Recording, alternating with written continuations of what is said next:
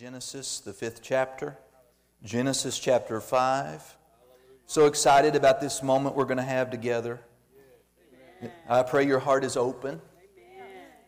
That you're not just here, kind of blindly engaged in a religious habit. We're so thrilled and glad you're here, but to get the fullness out of it, your heart's got to be engaged. You can't be thinking about kickoff. You can't be thinking about couch time. You can't be thinking about the chores. Just let all that go, right? Let all that go. And like we sang about at the last there, let's lay aside the lesser. Come on. Your grass and your chore list and your flesh's desire to go put its feet up. There's a time and a place for that, but that's not right now. So if necessary, scoot up to the edge of your seat and straighten your back, because God has something, I think, that could be just so life-changing for you today if you'll grab a hold of it. Let's go before the Lord. Father, we thank you so much for this opportunity to gather here. We thank you that we're safe while we're here because the angels are on patrol. Your power has cleaned the air. We just so thank you that no sickness or disease could even come near our dwelling. That God, that you're our refuge and our fortress. You're our high tower. That God, that we're free in you today. And you have something for us that we need. A revelation. Understanding. So communicate, Father, your heart. And I know that you're doing that through a very imperfect vessel. But this vessel I give to you.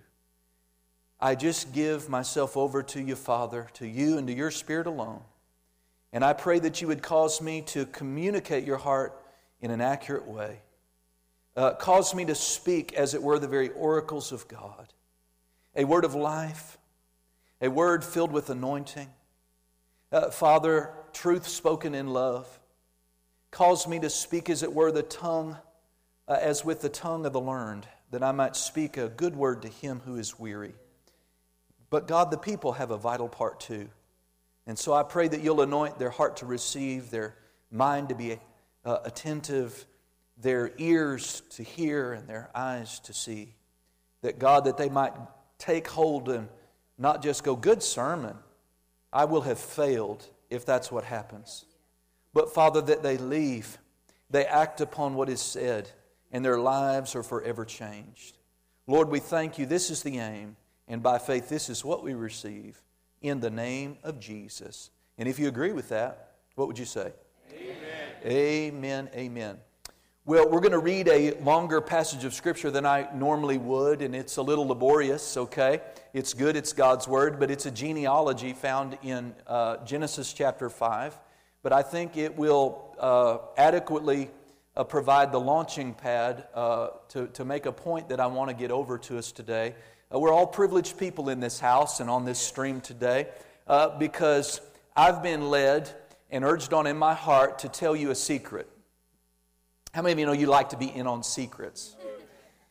I am a curious one, and I like, I want to know. And I do not like whispers right beyond my hearing because that just like, I want to know, what are they saying? And I think there's a little bit of a snoop like that in all of us, but when you see someone and they're living life on a high level, right, and they're walking in maybe measures of success and victory that you want to walk in, but they know something you don't, right? They often know something you don't, and I don't know about you and the way you are and the way you think, but I want to know, what is it that you know that I don't know? Tell me the secret so that I can have what you're having, and I can experience what you're experiencing. Anybody like that?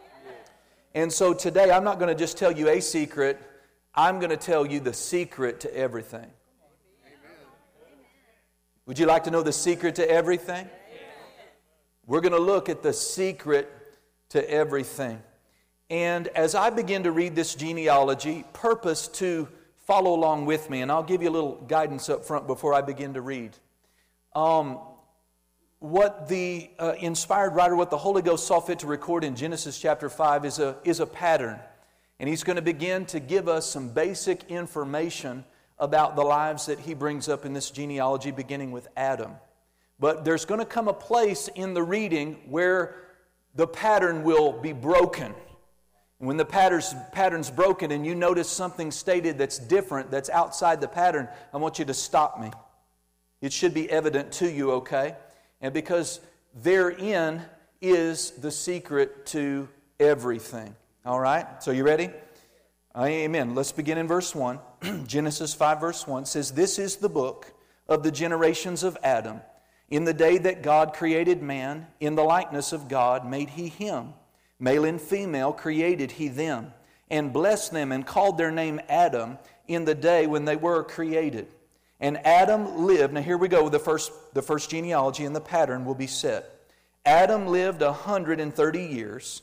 He begat in his own likeness after his image a son called Seth." I'm going to pause here and skip over to the New Living Translation, because as I'm reading, the language is a little more modern and it'll be less broken and stumbled over. So, "When Adam was 130 years old, he became the father of a son who was just like him. In his very image, he named his son Seth.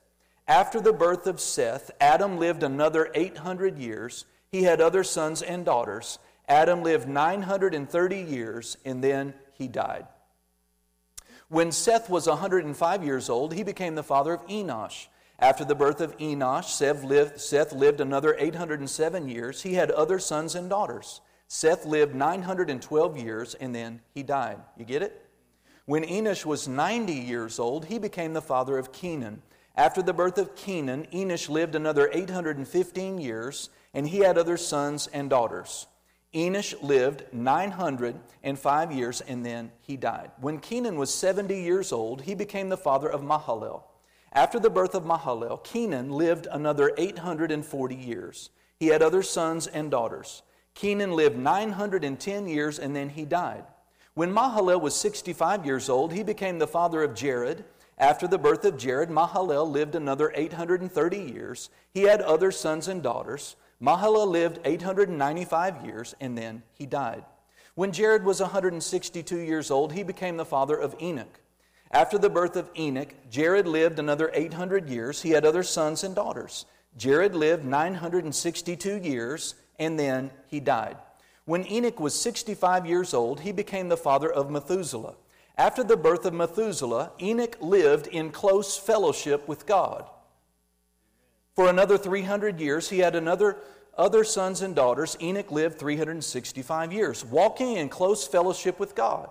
Then one day he disappeared because God took him. Okay, you got it. Let's read one more. When Methuselah was 187 years old, he became the father of Lamech. After the birth of Lamech, Methuselah lived 782 years. He had other sons and daughters. Methuselah lived 969 years, and then he died. Okay, so you got it. You caught it, right? So notice about the other names, and again, I'm not endeavoring to diminish anyone's life. How many know Adam's kind of an important person? We sprang from him all, all of us did. And so, but in this inspired passage, we are given some information about people's lives, right? So there are 4 things given in every one of these except Enoch. Amen? What do we know about these men? Well, we know they lived. We know they were born. What else do we know about them? They had kids. Yeah, they had children. Then we know, the third thing we know about them is they lived some more. And what's the fourth thing we know about them? They died. So here's a lot of people, they were born into the earth, they lived, they had some kids, they lived some more, and they died.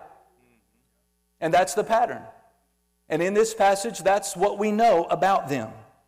But when you get to Enoch, in those 2 verses, a statement is inserted about him. The King James says that Enoch walked with God. Enoch walked with God. In the next verse it says, and Enoch walked with God, and then he wasn't, for God took him. Amen. So therein we have the secret to everything. Just like Enoch, God took Enoch. And God wants to take you and take me places. places in the Spirit, Yeah, come on. places in life. Amen. Notice that in this genealogy, this statement God makes about Enoch separated him from other men. That's right. What separated and set apart Enoch from other men? He walked with God. He walked with God. The New Living says he lived in close fellowship with God. And then he wasn't, for God took him. Now, here is how I imagine this to be. Enoch is so enraptured and so passionate and so caught up about pursuing God, walking with God, wanting to know God, that he just got so caught up with that, he stepped over into the glory world, and God said, stay if you like. Amen. Amen. Because that's the kind of guy God likes to have around.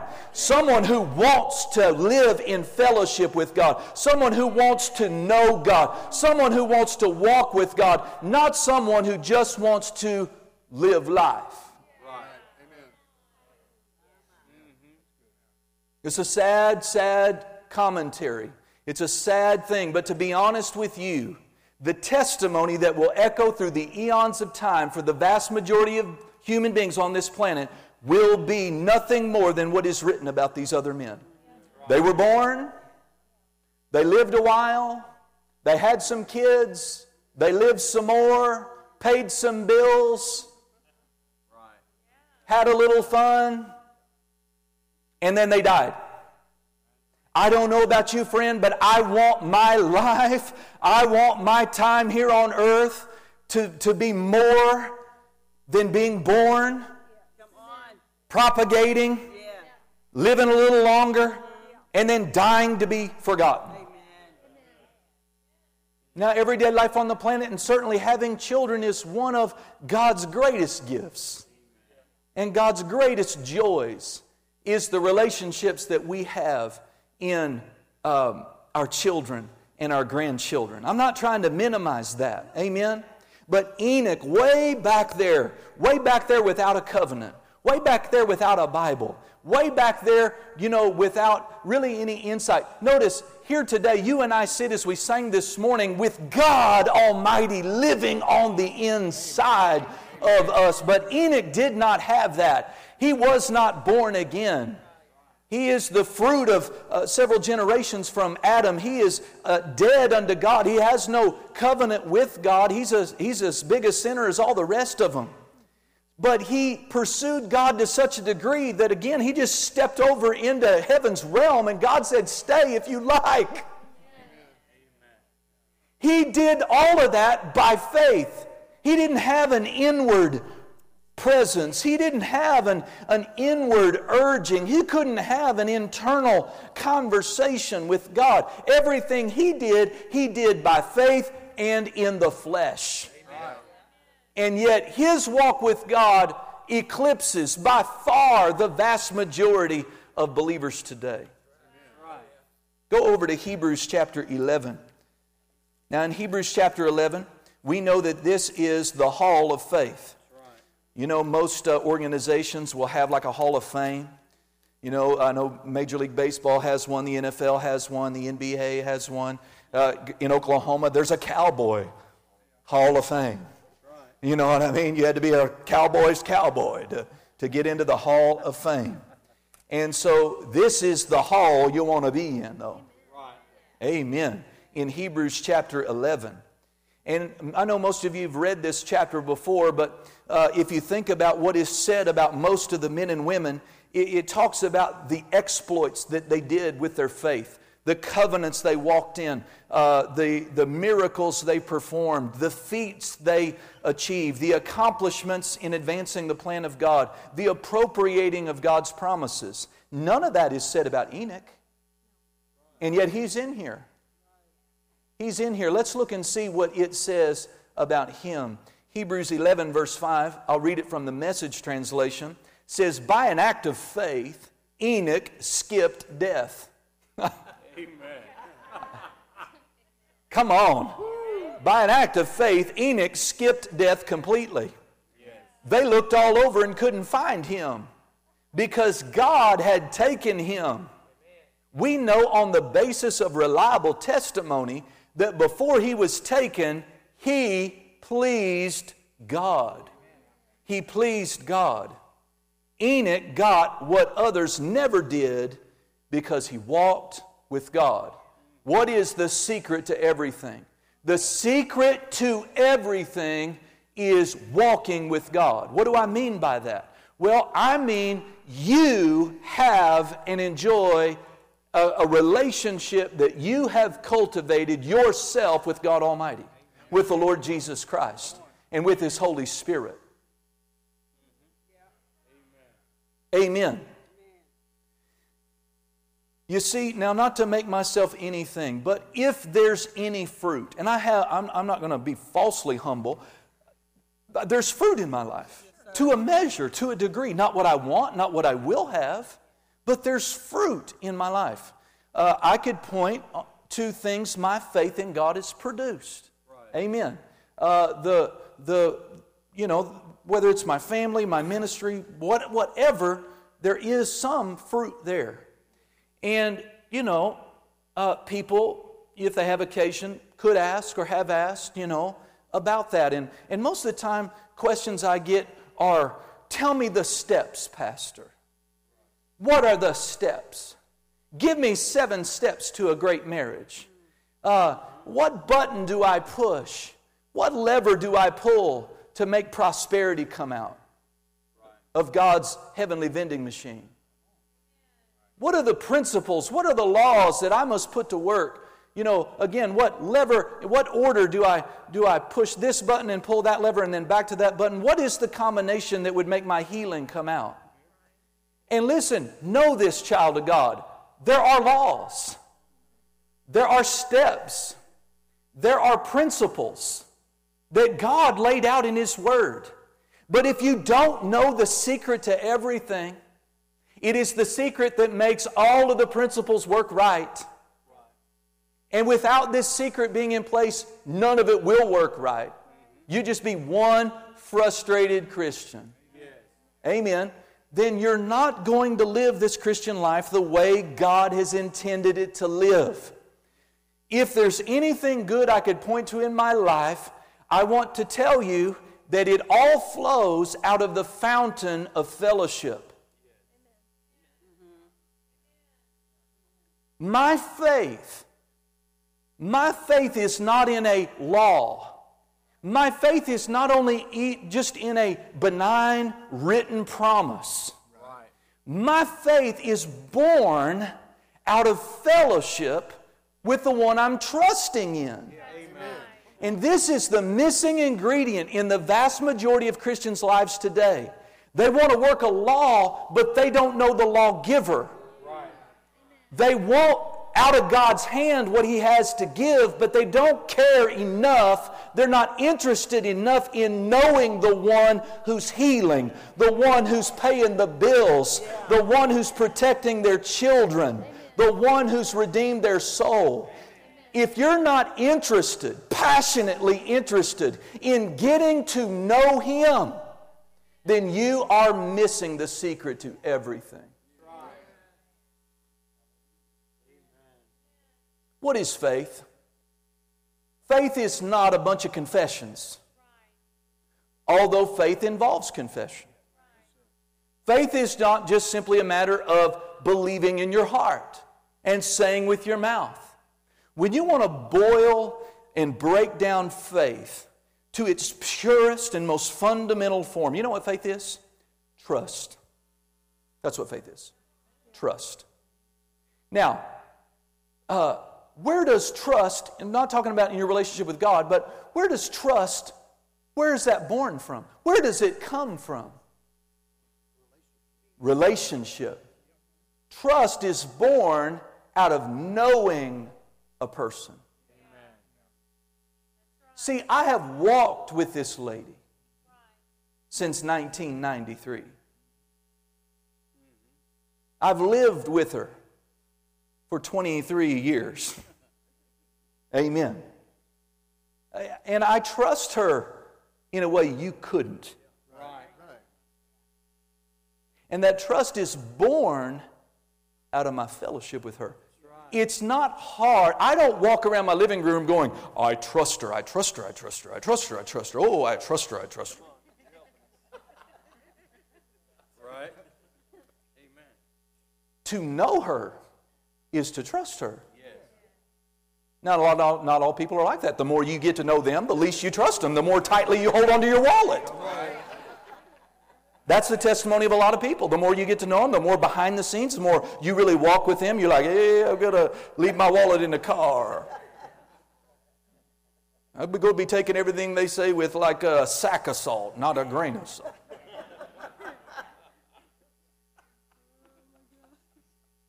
But it's really sad. It's really sad. Because people want so much something out of God. They want something from God, but they do not care about knowing Him.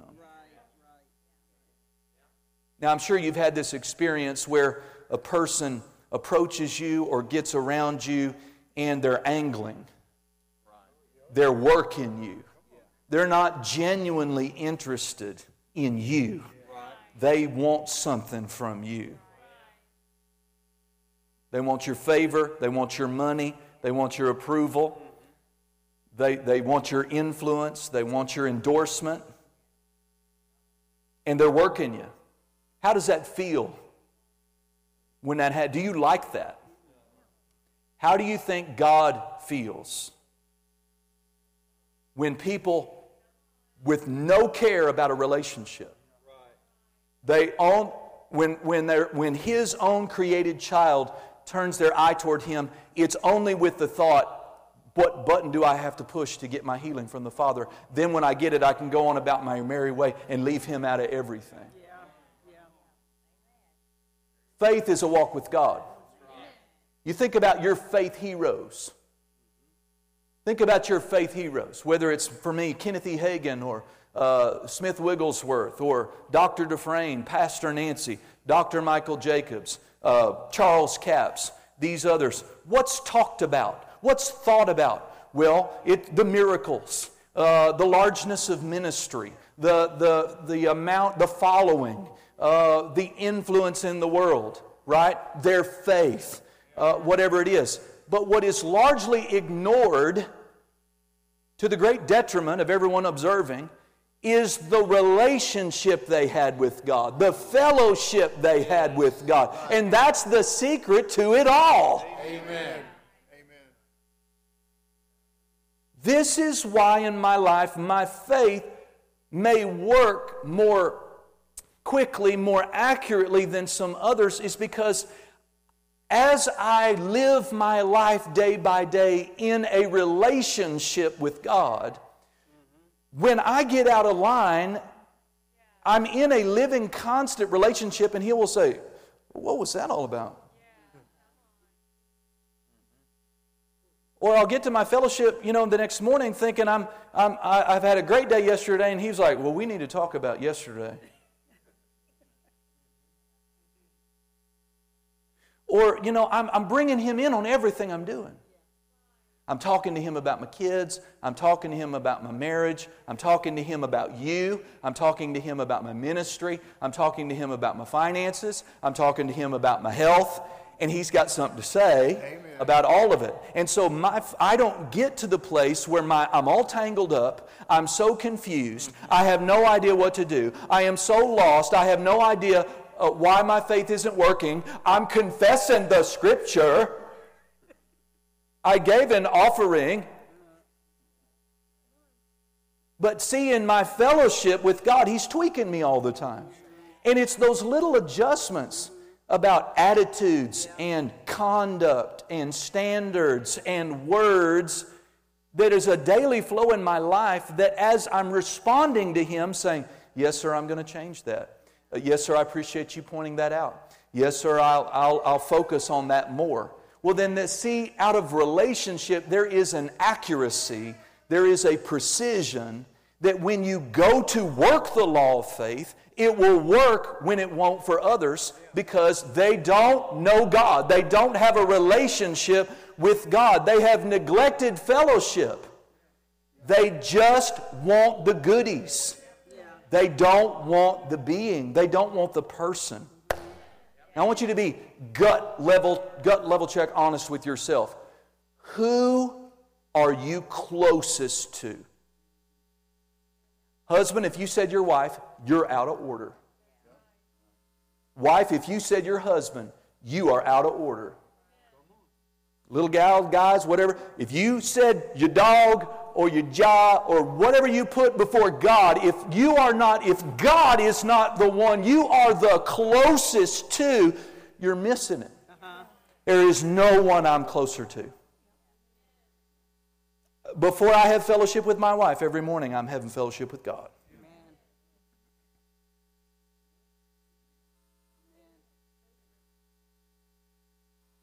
Amen. You see, knowing God is your highest purpose and your greatest privilege.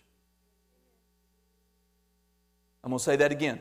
Knowing God personally and intimately is your greatest purpose and your highest privilege. Now, is your life purpose, the way you see it, the way you've been living, to know God? Or is He just some sort of peripheral part of your life, like a boss at work? Is He someone that you just turn to if it gets that bad? How much of your affection does God have today? See, people who can live in persistent compromise and sin, they're telling me they don't care much about having fellowship with God because that sin breaks and hinders fellowship. And if God was the most important person in their life, they would be happy to deal with the sin so they could have their highest purpose, which is unfettered, unhindered fellowship with God. But when you know that there's something between you and God and you don't do anything about it because you have higher priorities like that person, this relationship, going after money, going after things, going after fame, and you can see all of the things that the world is out there going for. They're lusting for power. They're lusting for fame. They want money. They want earthly accolades. And they are all substituting brass for gold. They are all missing the mark. And Christians, they have just done, instead of maybe chasing these sinful things, maybe they're not, but instead we're chasing after ministry. I know a lot of people, and they're just chasing after ministry. They're not chasing after God. That's why their ministries don't go anywhere. Some people's calling has become their idol. What we do for God, my friend Dr. Hadabah said recently, should never take the place of our purpose in knowing Him and fellowshipping with Him. Are you with me? And this is what people don't get. People are focused on systems, formulas, and a dry set of impersonal buttons and levers. And God don't play that. That's not why He made you, sweetie. He didn't make you so that He could be God to you. He made you so He could know you and so that you could know Him. That's why you were made. You know, if you look up the word purpose in the dictionary, the Webster's 1828 dictionary says of the word purpose that purpose speaks to original intent. Original intent or design. What was God's original intent in making Adam and Eve? You can read it in Genesis chapter 3. God showed up in the garden. Why? To walk with them. To talk with them. To have fellowship with them. That's why we were created. I was not created to be a pastor. My highest purpose is not to be a husband or to be a father. Those are precious things in my life. But those are roles I play. People confuse their role and their purpose. And that's why the vast majority of human beings out there are so unfulfilled. There is nothing out there, and there is no one out there that will give you that sense of fulfillment that your heart longs for until you go back to your original design and intent. Why did God make you? So He could know you, so you could walk together, so you could have fellowship together, so that He could talk to you, right? Yeah. Amen. And not just about what's going wrong in your life. Right. I asked God, in my times with Him, how you doing today, sir? Amen. He's got a lot on His plate. Right. Running the universe. Yeah. Amen. Anything I could do to bless you today? Anything I could do to help you today? This is why, and listen, don't misunderstand. I know full well, better than you might think, how intense the flesh will fight. Because fellowshipping with God is not like me and Brother Russell fellowship. It's not human fellowship. I can't see Him. So my fellowship with Him is by the Spirit. My fellowship with Him is by faith. Yes. My fellowship with Him is through His Word. Amen. And the flesh fights all those activities. Amen. And it doesn't make you evil. Right. Because my flesh fights me. But when God said, all those years ago now, He said, son, I want you up at 6 a.m. 6 days a week to spend time with me. And that's what He said. And as I began to practice that, have I had a fight with my flesh over that deal. And, but in that I learned so much. So one of the things that I learned was I sat down pretty quick after that, and I sat down with my coffee and my chair and my Bible, and I picked up Brother Hagin's book, and I got into a couple pages, and I heard him. He said, I told you this was our time. Right. And I was confused. I didn't get it. What do you mean our time? I'm being spiritual. Well, this is why I can't be spiritual all the time and actually have fellowship with my wife. We have to be together. Right. So reading a Kenneth Hagin book is great, but that's not spending time with God. That's me spending time with Brother Hagin. That's right. And what Brother Hagin thought and what Brother Hagin wrote. Yeah. You all get something about your devotional life if you'll listen to me. Now, you don't have to pattern your life. I'm just telling you what God dealt with me about. Don't get in bondage about 6 a.m., please. If He didn't tell you that, rejoice. Like I said, I was ministering this to the guys at Branson, and when I said that about 6 a.m., Dr. Hadabah goes, oh my God, I'm so glad he didn't say that to me.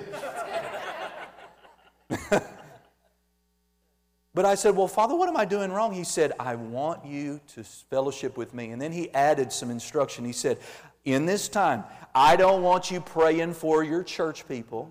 You're not here to pray about your ministry. There's another prayer time you've ordained or should have set aside for that. This is time for you and I. This is time for me to be your father and you to be my son. And that's what it's limited to.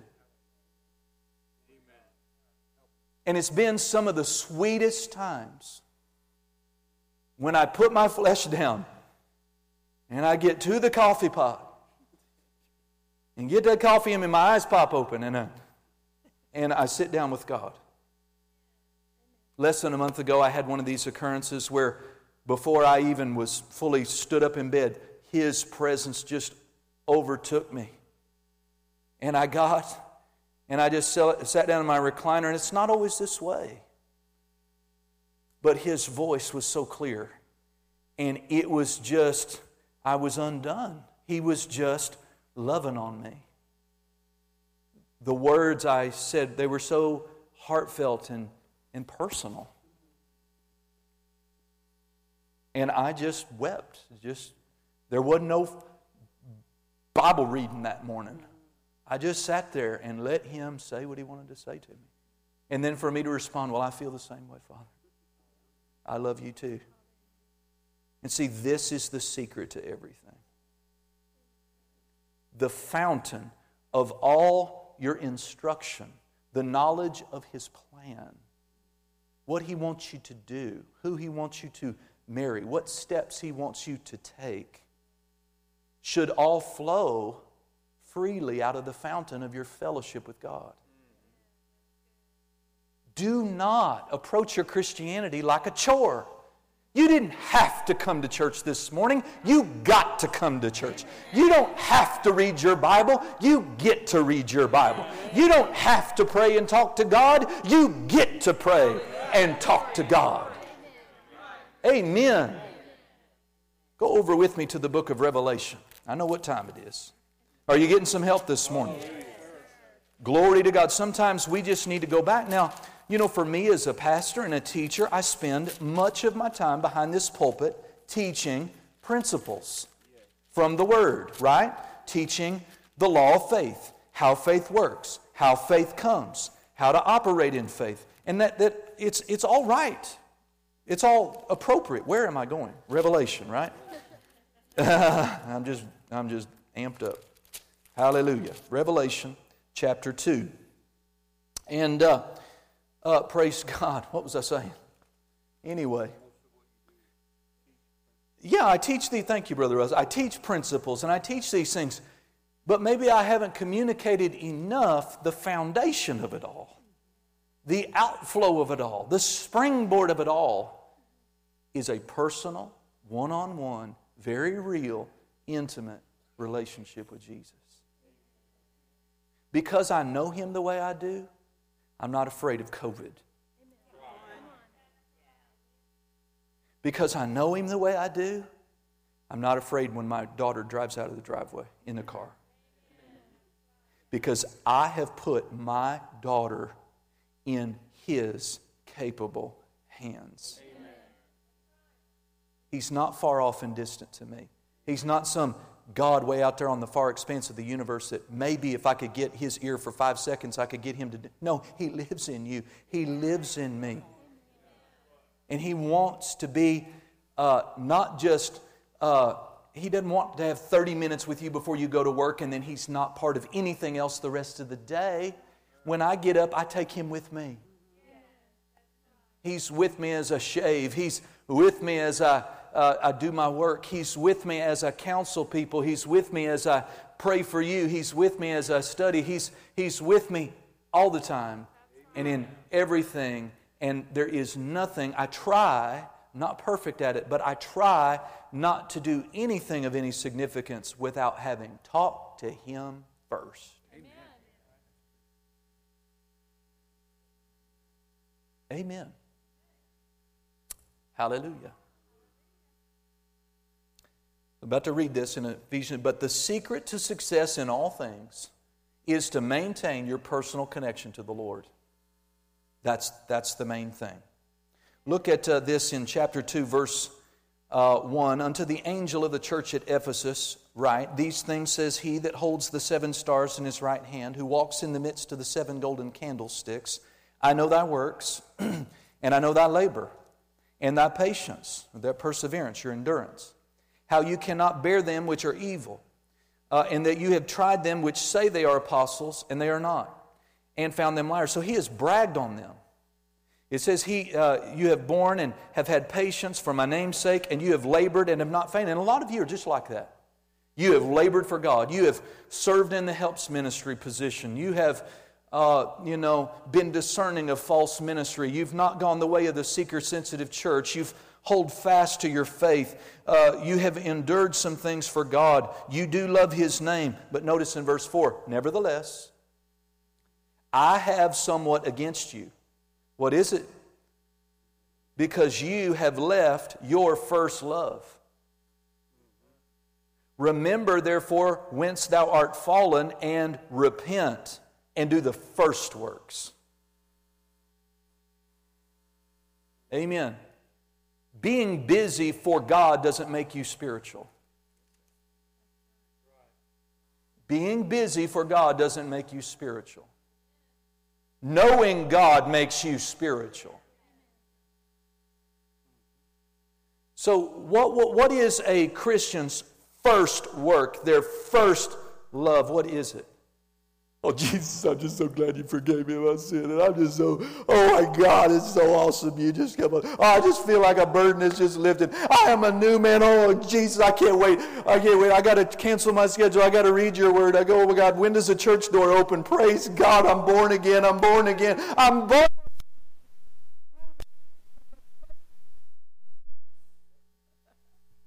Isn't that how we begin?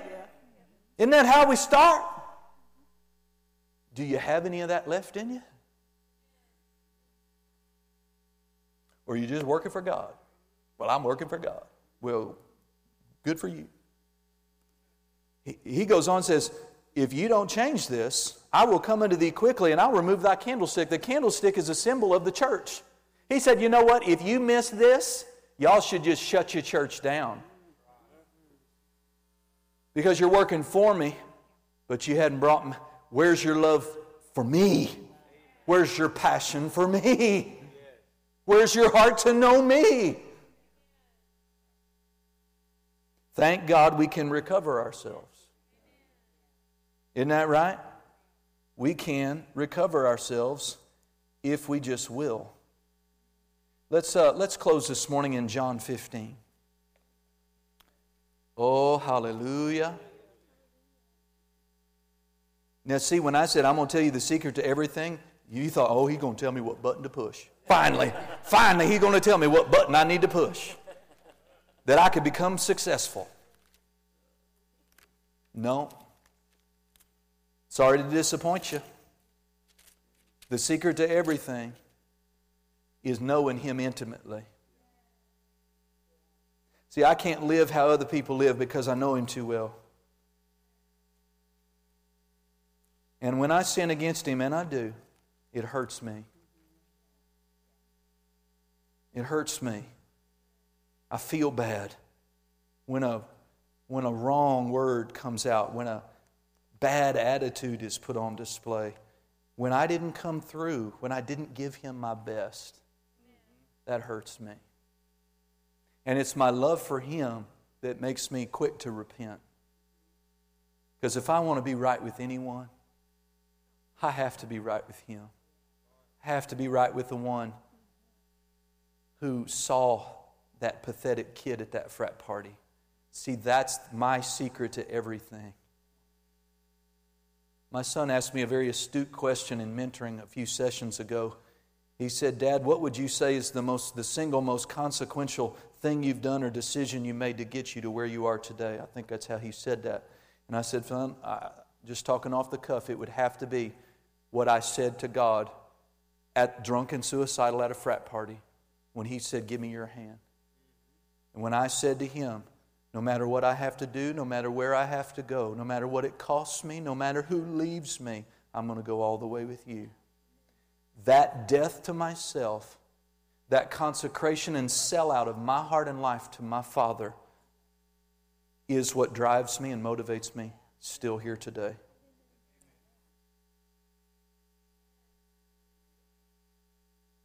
Really, if you want to study the people that know God best and who are not versed in all the principles, they produce more faith fruit than the person who goes, I know confession and I know this and I know this and I have to do that and I have to do this and Those are all biblical. But if you don't know God, this person over here who just gets in God's presence goes, I love you, Father. Oh, I just love it. And God's going to just heal them and deliver them and bless them. Glory to God. Because God found in that woman a woman after God's own heart. A lot of wonderful things you could say about David, right? But what did God say about him? He didn't say he's a real general on the battlefield. He's a real brave guy. He sings really good. No. He said, I found in him a man after my own heart. Hallelujah. John chapter 15, verse 1. For time's sake, I'm going to just switch to the Amplified here. Jesus said, I am the true vine, and my Father is the vine dresser. Any branch, would that include you? Yeah. Any branch in me that does not bear fruit or that stops bearing. Do you know you could be a fruit bearer and then you stop bearing fruit? You know. What happens? He, the vine dresser, cuts away. He trims off and takes away that branch. And He cleanses and repeatedly prunes every branch that continues to bear fruit to make it bear more fruit. So if you feel like you've borne some fruit in your life, I'm sure you have. What does God want from you? More fruit. You want to know why you should not get mad at me for demanding more fruit out of your life? It's because I have the heart of God the Father in that. But you don't even act grateful. I've been serving you for... Great! But your branch looks pretty dry right now. I haven't come along and picked any nice tomatoes off your branch lately. Right. What does God want out of us? Fruit. And after that, what's He want? More fruit. Well, I'm getting old. I'm thinking about slowing down. Where'd you get that from? You got that from the world, didn't you?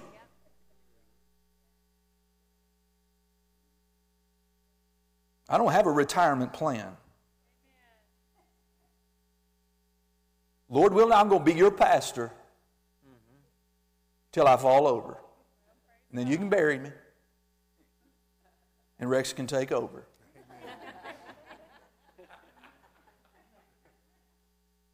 Amen? Retire. Retire from the world, fine. Retire from a job, fine. Retired from bearing fruit? For God? No, I don't think so. Well, let's get down to the juice here. Verse 4, what did Jesus say? He says in the Amplified, dwell in me. Well, I'm busy. Well, you're going to have to get that figured out, sweetheart. Dwell in me, and I will dwell in you. Live in me, and I will live in you. Who goes first, Jennifer? I know I put you on the spot. Praise God. See, when I do that, praise God, everybody perks up like, oh, you may call on me next. I'm almost finished. Hang with me. Notice everyone, who goes first? Dwell in me. What did Enoch do? Enoch took it upon himself. I'm going to have a walk with God, bless God. I'm going to know God. All these Methuselah people and all that, they lived a long time, but they didn't know God. I'm going to know God. If I do anything, I'm going to know God. I'm going to do more than cut grass. I'm going to do more than pay bills and put food on the table. I'm going to know God. Amen. And that's Enoch's heart. Live in me, and God says, I will live in you. Now notice this, just as no branch can bear fruit of itself without abiding in, being vitally united to the vine. The vine. Neither can you bear fruit unless you abide in me.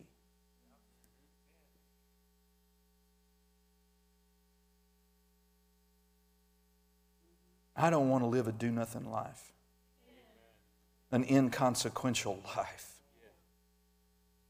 But I can't bear fruit, and neither can you, without a vital, ongoing, living, intimate connection with Jesus. And you're going to, if you are, you're going to have to stop looking to your pastor or to your favorite spiritual guru to get what you need from God.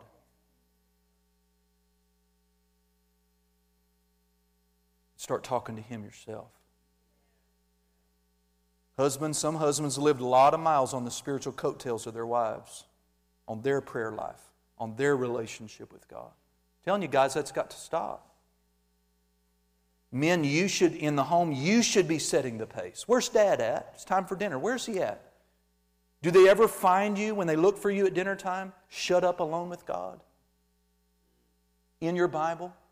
In the backyard under a tree, talking to the Lord? Does that ever happen? Praise God. Verse 5.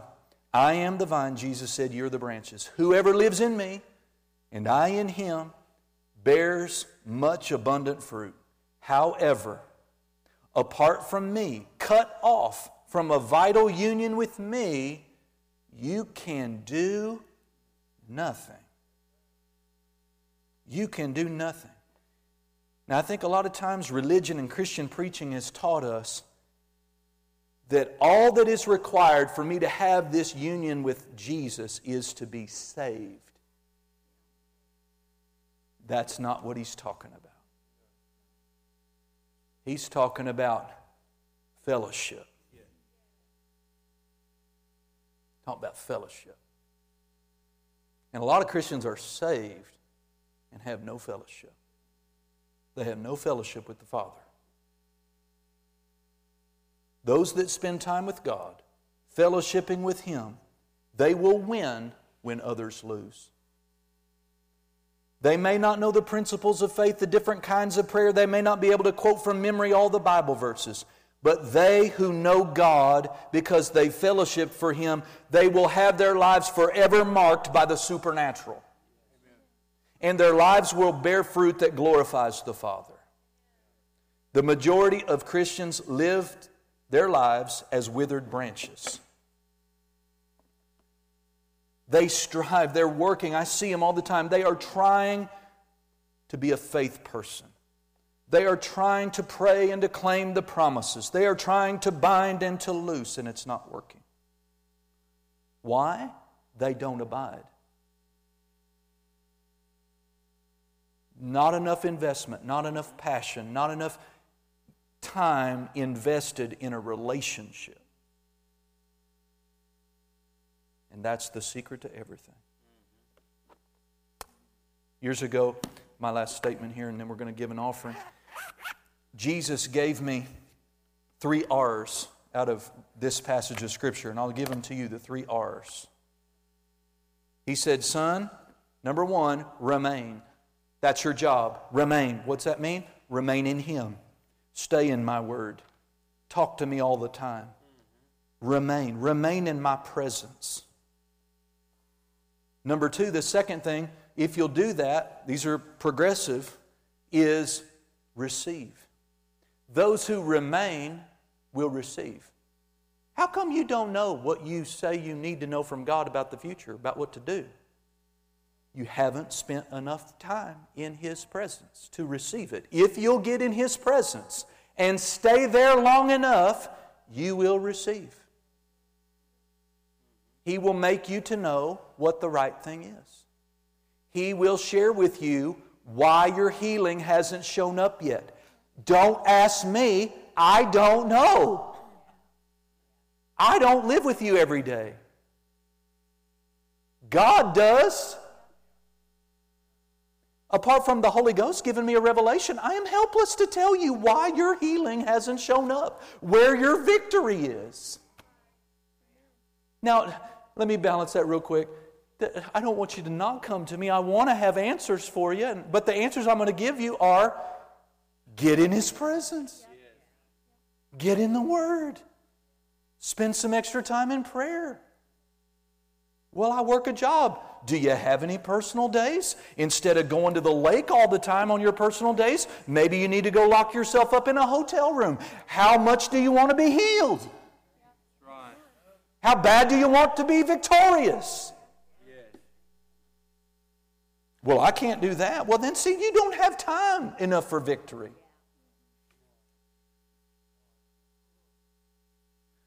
So, remain will lead to receiving. And then the third R is reproduce. You will be able to live your life and reproduce good and godly things if you'll first remain and receive. But you can't reproduce the fruit of His kingdom and not spend time with Him. Right. Amen. Amen. Hallelujah. If it's easy for you to be a sinner, if it's easy for you to be sexually immoral, if it's easy for you to be a jerk to your family, then you're telling me you don't have very much time with the Father, because that would, If I know 6 o'clock, I'm going to sit down with the God of all the universe, and I've just acted like a real turkey. Right. Right? You husbands, sometimes your wife been out all day and she asks you to do 3 things and you're tracking her on your phone, she's coming up the road. If you're smart, you're going to get busy, right? Oh my God. Where's that trash at? Why do you do that? Because you're in a relationship. Amen. Amen. Did you get anything out of that today? Your help lies within. That message, the secret to everything. Praise God. Well, let's shift gears.